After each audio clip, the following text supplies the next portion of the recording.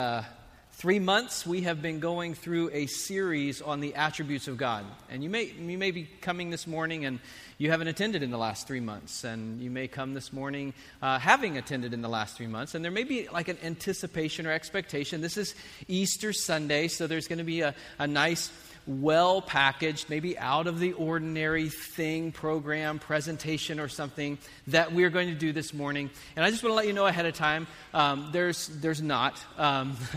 We're going to stick with this series on the attributes of God.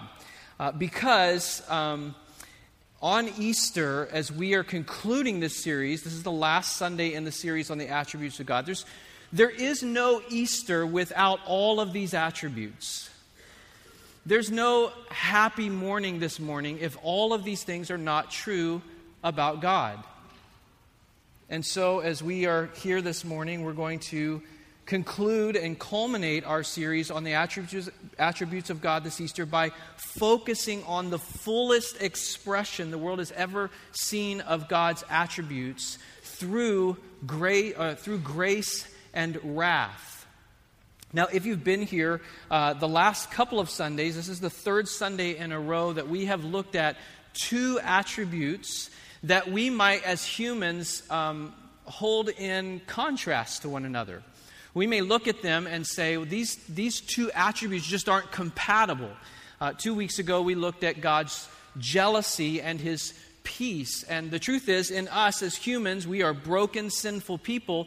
Those two things aren't compatible. When we are jealous, we're not at peace. And last week, we looked at God's justice and His mercy. How can it be that God would be perfectly holy in His justice and at the same time be merciful? And when we consider these two attributes today, God's wrath and God's grace, many may find that they are just incompatible. How can both be true? How can a gracious or loving God be a God of wrath? How could God ever send anyone to hell? But the Scriptures are clear. And we rejoice as followers of God, as lovers of Jesus. We rejoice in the truth that He is both a God of wrath and a God of grace. Go ahead and turn in your Bibles to Ephesians chapter 2. That's where we're going to look this morning. Ephesians 2, we're going to look at the first 10 verses. And as you get there, go ahead and stand and follow along as I read. Ephesians 2, verses 1 through 10.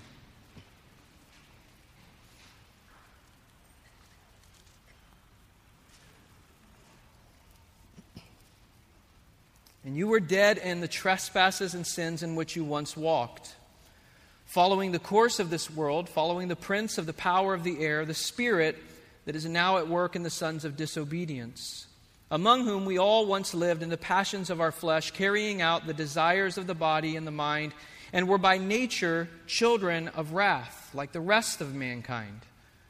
But God, being rich in mercy because of the great love with which He loved us, even when we were dead in our trespasses, made us alive together with Christ. By grace you have been saved, and raised us up with Him and seated us with Him in the heavenly places in Christ Jesus, so that in the coming ages He might show the immeasurable riches of His grace in kindness toward us in Christ Jesus. For by grace you have been saved through faith, and this is not your own doing. It is the gift of God, not a result of works, so that no one may boast. For we are His workmanship, created in Christ Jesus for good works, which God prepared beforehand that we should walk in them. Let's pray. Father, we come before You, humbled by Your greatness. Even as we consider the attributes that You display, project toward us, that You are independent from us. You don't need us in any way for anything. That You are eternal, You are what our minds cannot even comprehend. You are good.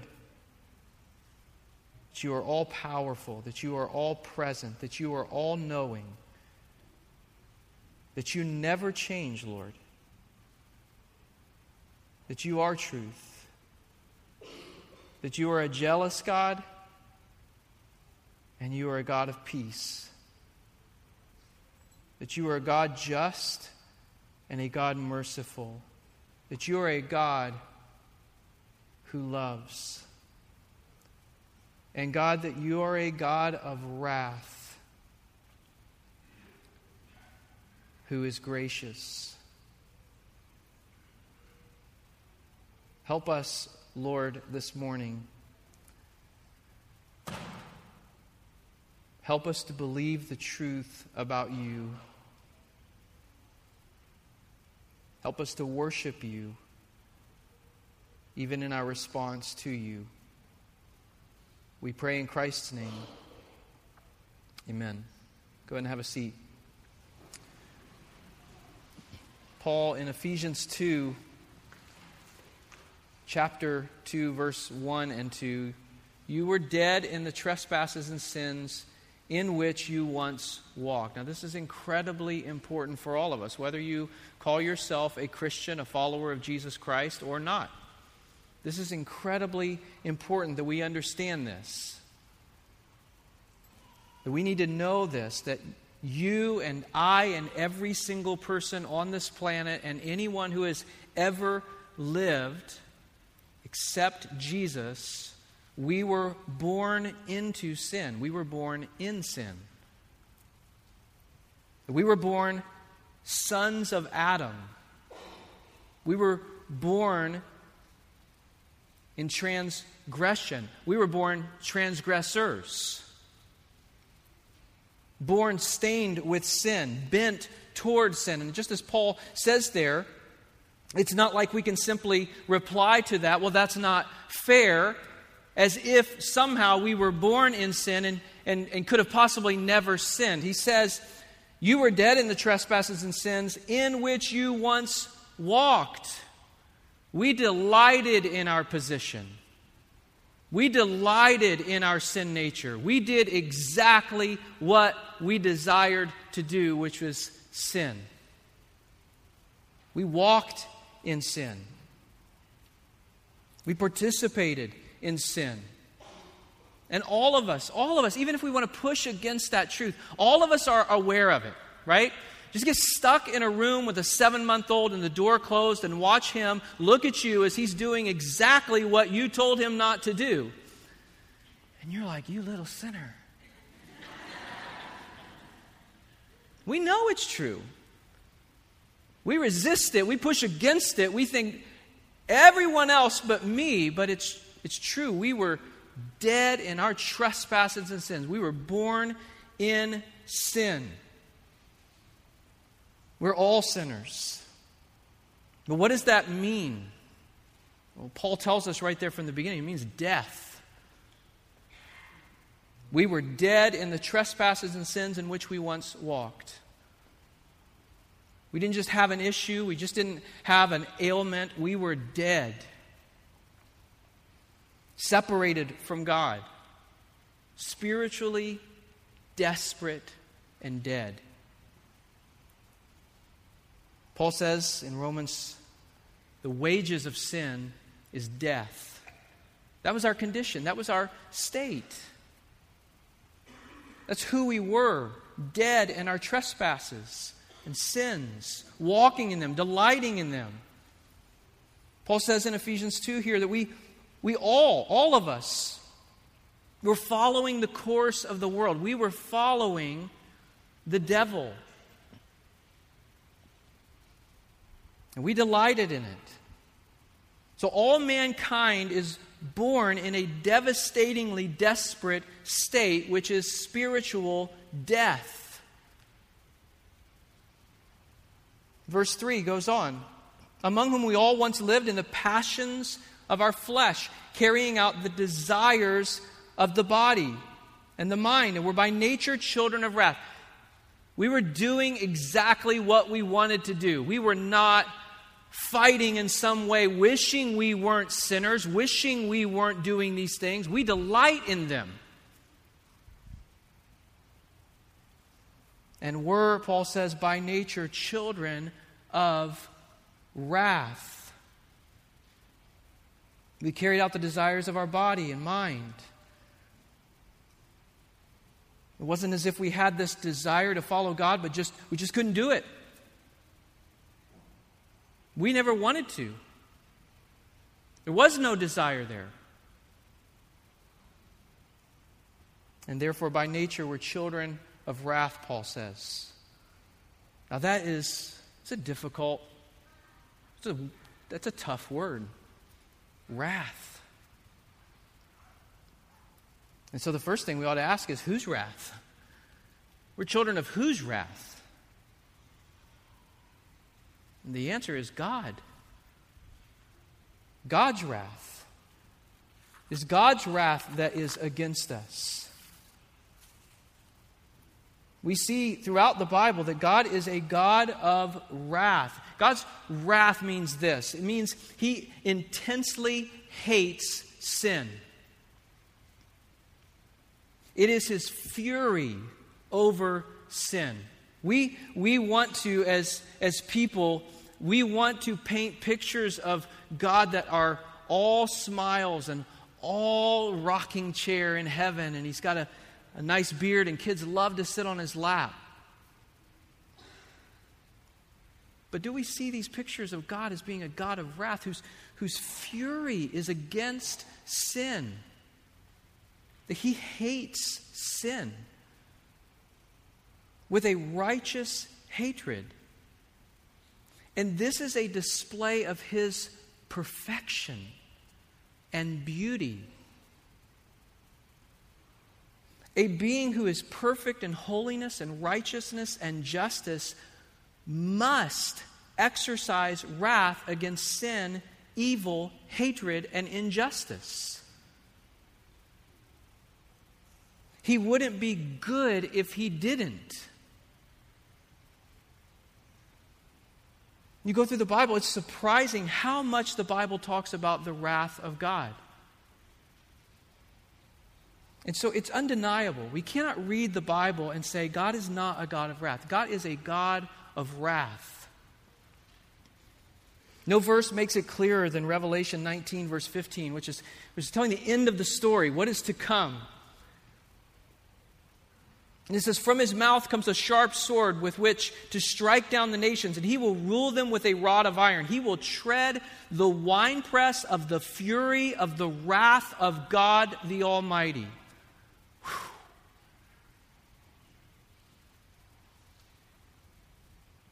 And so the condition of man results in God's wrath being poured out, and that's right.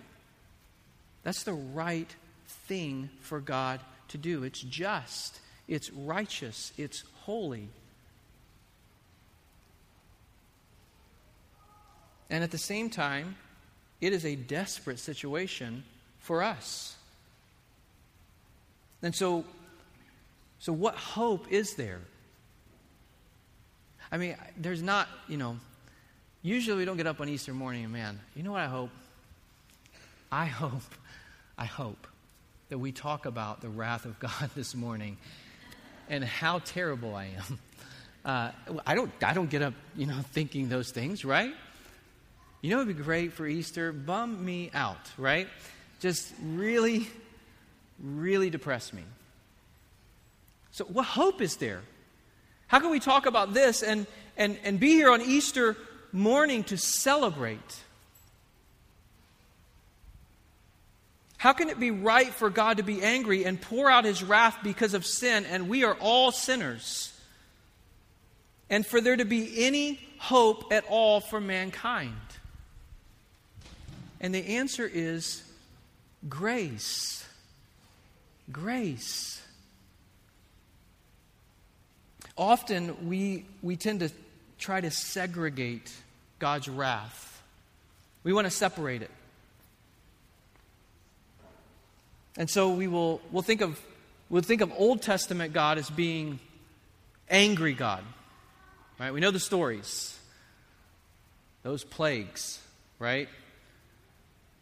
The Red Sea and waters crashing down on all those people. The flood. So we want to separate it and segregate it. We think of Old Testament God as being angry God, and then there's a 400-year space in between there, and we turn the page and we get to the New Testament, and God's calmed down. God is a calm God in the New Testament because he had a kid or something, and it calmed him down. And so Old Testament angry God, New Testament kind, gracious God. But the New Testament, as we've already seen, is full of texts about God's wrath. And so it's not that God's wrath is simply set aside or that he calmed down at some point. It's not that his wrath is set aside. What we learn from the Scriptures is his wrath is satisfied in Christ for those who are hidden in Christ. Ephesians chapter 2, beginning with verse 4. We see our condition, that we are children of wrath, dead in our trespasses and sins. But verse 4, but God, being rich in mercy because of the great love with which he loved us, even when we were dead in our trespasses, made us alive together with Christ. By grace you have been saved, and raised us up with him and seated us with him in the heavenly places in Christ Jesus, so that in the coming ages he might show the immeasurable riches of his grace in kindness toward us in Christ Jesus. For by grace you have been saved through faith. And this is not your own doing. It is the gift of God, not a result of works, that no one may boast. Grace, grace, grace. You go back to the beginning of chapter 1 and read. It's just all to the praise of his glorious grace. To the praise of his glorious grace. And here, you are saved only because God is gracious. Not because you deserve it. Not because you just somehow put the puzzle together in your head and you somehow figured out how to have faith in him. No, it's not by your works. It's by his grace. That this God of wrath is unimaginably gracious. Grace is God's goodness toward those deserving only punishment. Or maybe you've heard it this way. Grace is God giving us what we don't deserve. And that's wonderful and true, but how is it possible in light of his wrath? How does it happen? How can it be? Because if God is perfect and God is just, and therefore being just has to punish sin, and he is a God of wrath, and so his anger burns against sin, what does he do with that? How is grace applied? How does grace happen? 1 Thessalonians chapter 1, verse 10, Paul writes this, to wait for his Son from heaven, whom he raised from the dead, Jesus, who delivers us from the wrath to come. That's the gospel. It's not that God has set aside his wrath or that he has somehow calmed down. It's that Jesus Christ has delivered us, those of us who are in Christ, he has delivered us from the wrath to come. Jesus, the Bible tells us, bore the wrath of God that was due for our sin in order that we might be saved. Romans chapter 3, verses 23 through 25. For all have sinned and fall short of the glory of God and are justified by his grace as a gift through the redemption that is in Christ Jesus, whom God put forward as a propitiation by his blood to be received by faith. Now, what does that mean? That Christ was put forward as a propitiation. You consider again God's wrath.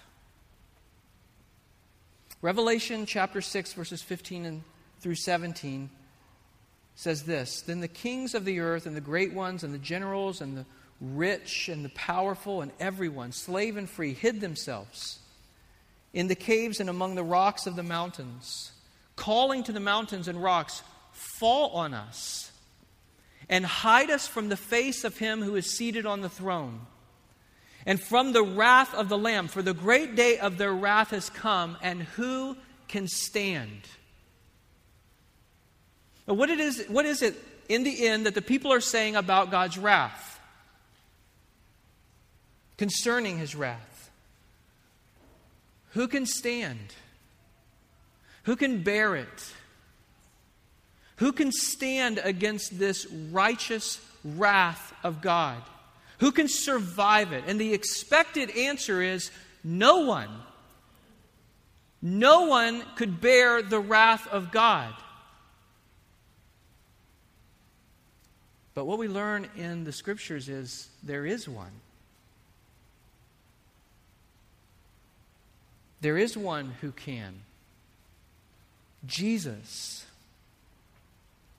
Jesus alone could stand against his Father's wrath. And he did. He absorbed it. He satisfied it by his death on the cross. That's what propitiation means. Satisfaction. Jesus satisfied God's wrath by embracing it on the cross for the sins of those who would believe in him. That those who would have faith in him, their sins, the wrath for their sins, was satisfied, was put on Christ. And it is to be received, this gift, this act of grace is to be received by faith. That's what Paul's telling us. That we're saved by grace through faith. That salvation from the wrath of God is completely by the grace of God. That he is the gracious God of wrath. It's not due to our faith, it is all because of his grace. If I believe, it is because he is gracious, not because I'm smart or because I figured it out. It's because he's gracious and grants faith. And as we believe, if we have faith in the work that he has done to deliver us, that Christ died for the sins of those who would trust in him, Paul tells us we're made alive. We were dead and he brings us to life.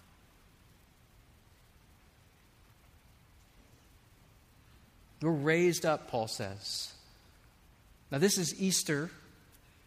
We come together on Easter to celebrate that Jesus didn't simply die, that he's no longer in the grave, that he was raised from the dead, that he was made alive, never to die again.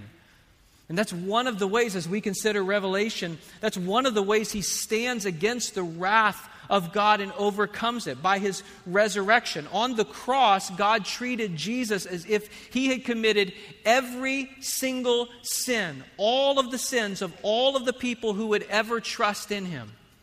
All of them laid on Christ. You consider 1 Corinthians chapter 9, where Paul says, "Do you not know that those who are," and he lists this list of sinners. Let me read it to you. "Do you not know that the unrighteous will not inherit the kingdom of God? Do not be deceived. Neither the sexually immoral, nor idolaters, nor adulterers, nor men who practice homosexuality, nor thieves, nor the greedy, nor drunkards, nor revilers, nor swindlers will inherit the kingdom of God. And such were some of you, but you were washed, you were sanctified, you were justified in the name of the Lord Jesus Christ and by the Spirit of God." What we know from the Scriptures and from the Gospel is that when Jesus was on the cross, he was counted those things and more. That on the cross, Jesus was treated, he embraced and was credited with and therefore treated as if he were the sexually immoral, an idolater, an adulterer, a man who practiced homosexuality, a thief, greedy, drunkard, reviler, swindler, and every other sin that you have ever committed. That he was treated by God as if he was that. And the fury of God's wrath poured out on him. 2 Corinthians 5:21, for our sake God made him to be sin, who knew no sin, so that in him we might become the righteousness of God. He was credited with the sins of those who would trust in him and punished. God's wrath poured out on him for those sins. He was counted a sinner. See, all of us, whether we're comfortable with it or not, whether we like it or not, all of us are justly dead in our trespasses.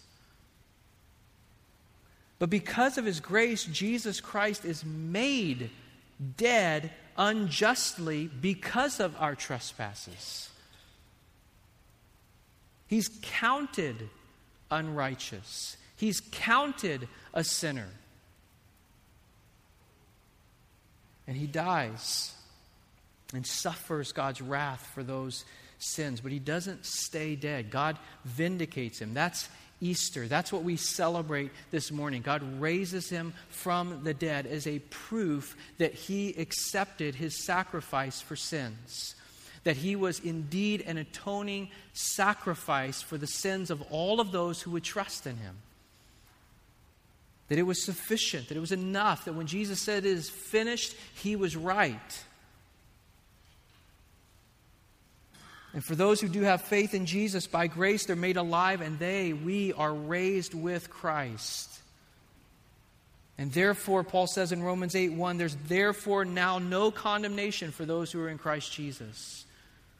The wrath is gone. The wrath is removed. It's been placed on Christ because of grace. But that doesn't mean that his wrath is fully satisfied. His wrath is satisfied for those who are in Christ. For those who have trusted in Christ, who have faith in Christ. They are those for whom Christ has made propitiation. But there is still wrath that will be poured out. God has stored up wrath that will be satisfied through his righteous judgment of sinners, those who are not in Christ Jesus. John 3:36, whoever believes in the Son has eternal life. Whoever does not obey the Son shall not see life, but the wrath of God remains on him. 2 Peter 3, verse 7, but by the same word, the heavens and earth that now exist are stored up for fire, being kept until the day of judgment and destruction of the ungodly. 2 Thessalonians 1:9, they will suffer the punishment of eternal destruction away from the presence of the Lord and from the glory of his might. There is wrath that is being stored up against those who have not submitted to Christ, who are not hidden in Christ. We cannot disassociate God's grace from God's crucified Son. His grace is attached to Jesus. And apart from Christ, there is no grace. There is no salvation. Only those who come to Jesus in faith, believing that he has made atonement for sin, trusting him and surrendering to him, will be forgiven. And by the grace of God have everlasting life. And those who do not will suffer God's wrath for all of eternity. That's what the Scriptures teach us. And so this morning I would urge you, if you are here and you do not know Christ, would you consider these attributes of God, of his wrath and of his grace, that he is a God of grace who would send his Son to this earth to live the life that you could never live, We can't live righteous for a single hour. And yet Jesus came and lived his whole life righteous, perfect, holy, sinless. He sent his Son to live the righteous life that we could never live, and then to die and bear the wrath that we could never bear. And treats him as if he had lived the way that we live, so that he could treat us as if we have lived the way that Christ lived. That we then are credited with his righteousness. If you don't know him, I would urge you, consider his grace. That apart from Christ, there is wrath stored up for all who reject God.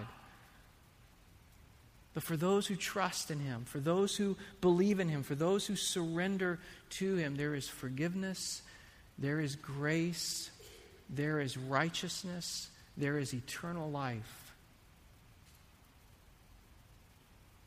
If you would like to pray with someone, the prayer room will be open in just a few moments as we sing. I would encourage you to go there. Michael and Melanie will be there to pray with you if you would go. And those of us who are here who are followers of Jesus, those of us in Christ, we're going to take some time to take the Lord's Supper this morning. We take the bread and the cup as a remembrance of what God has done through Christ.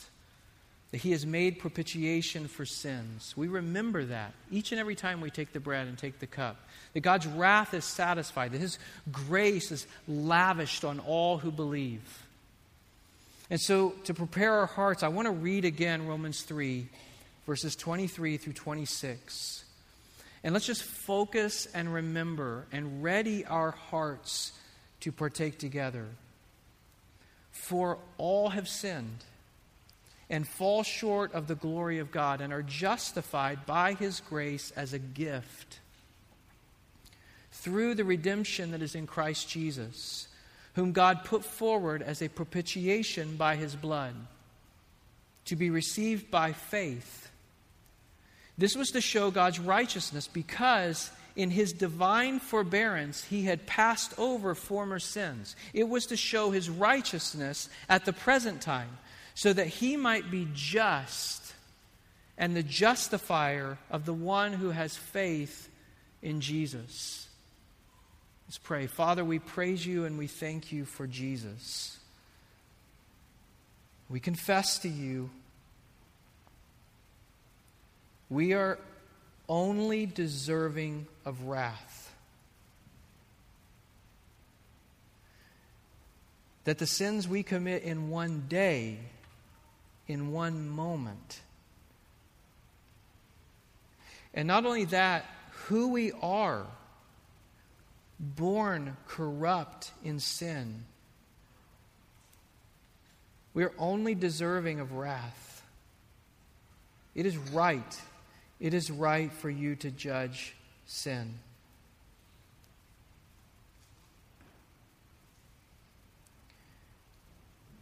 And yet, what we cannot comprehend is that you are so gracious.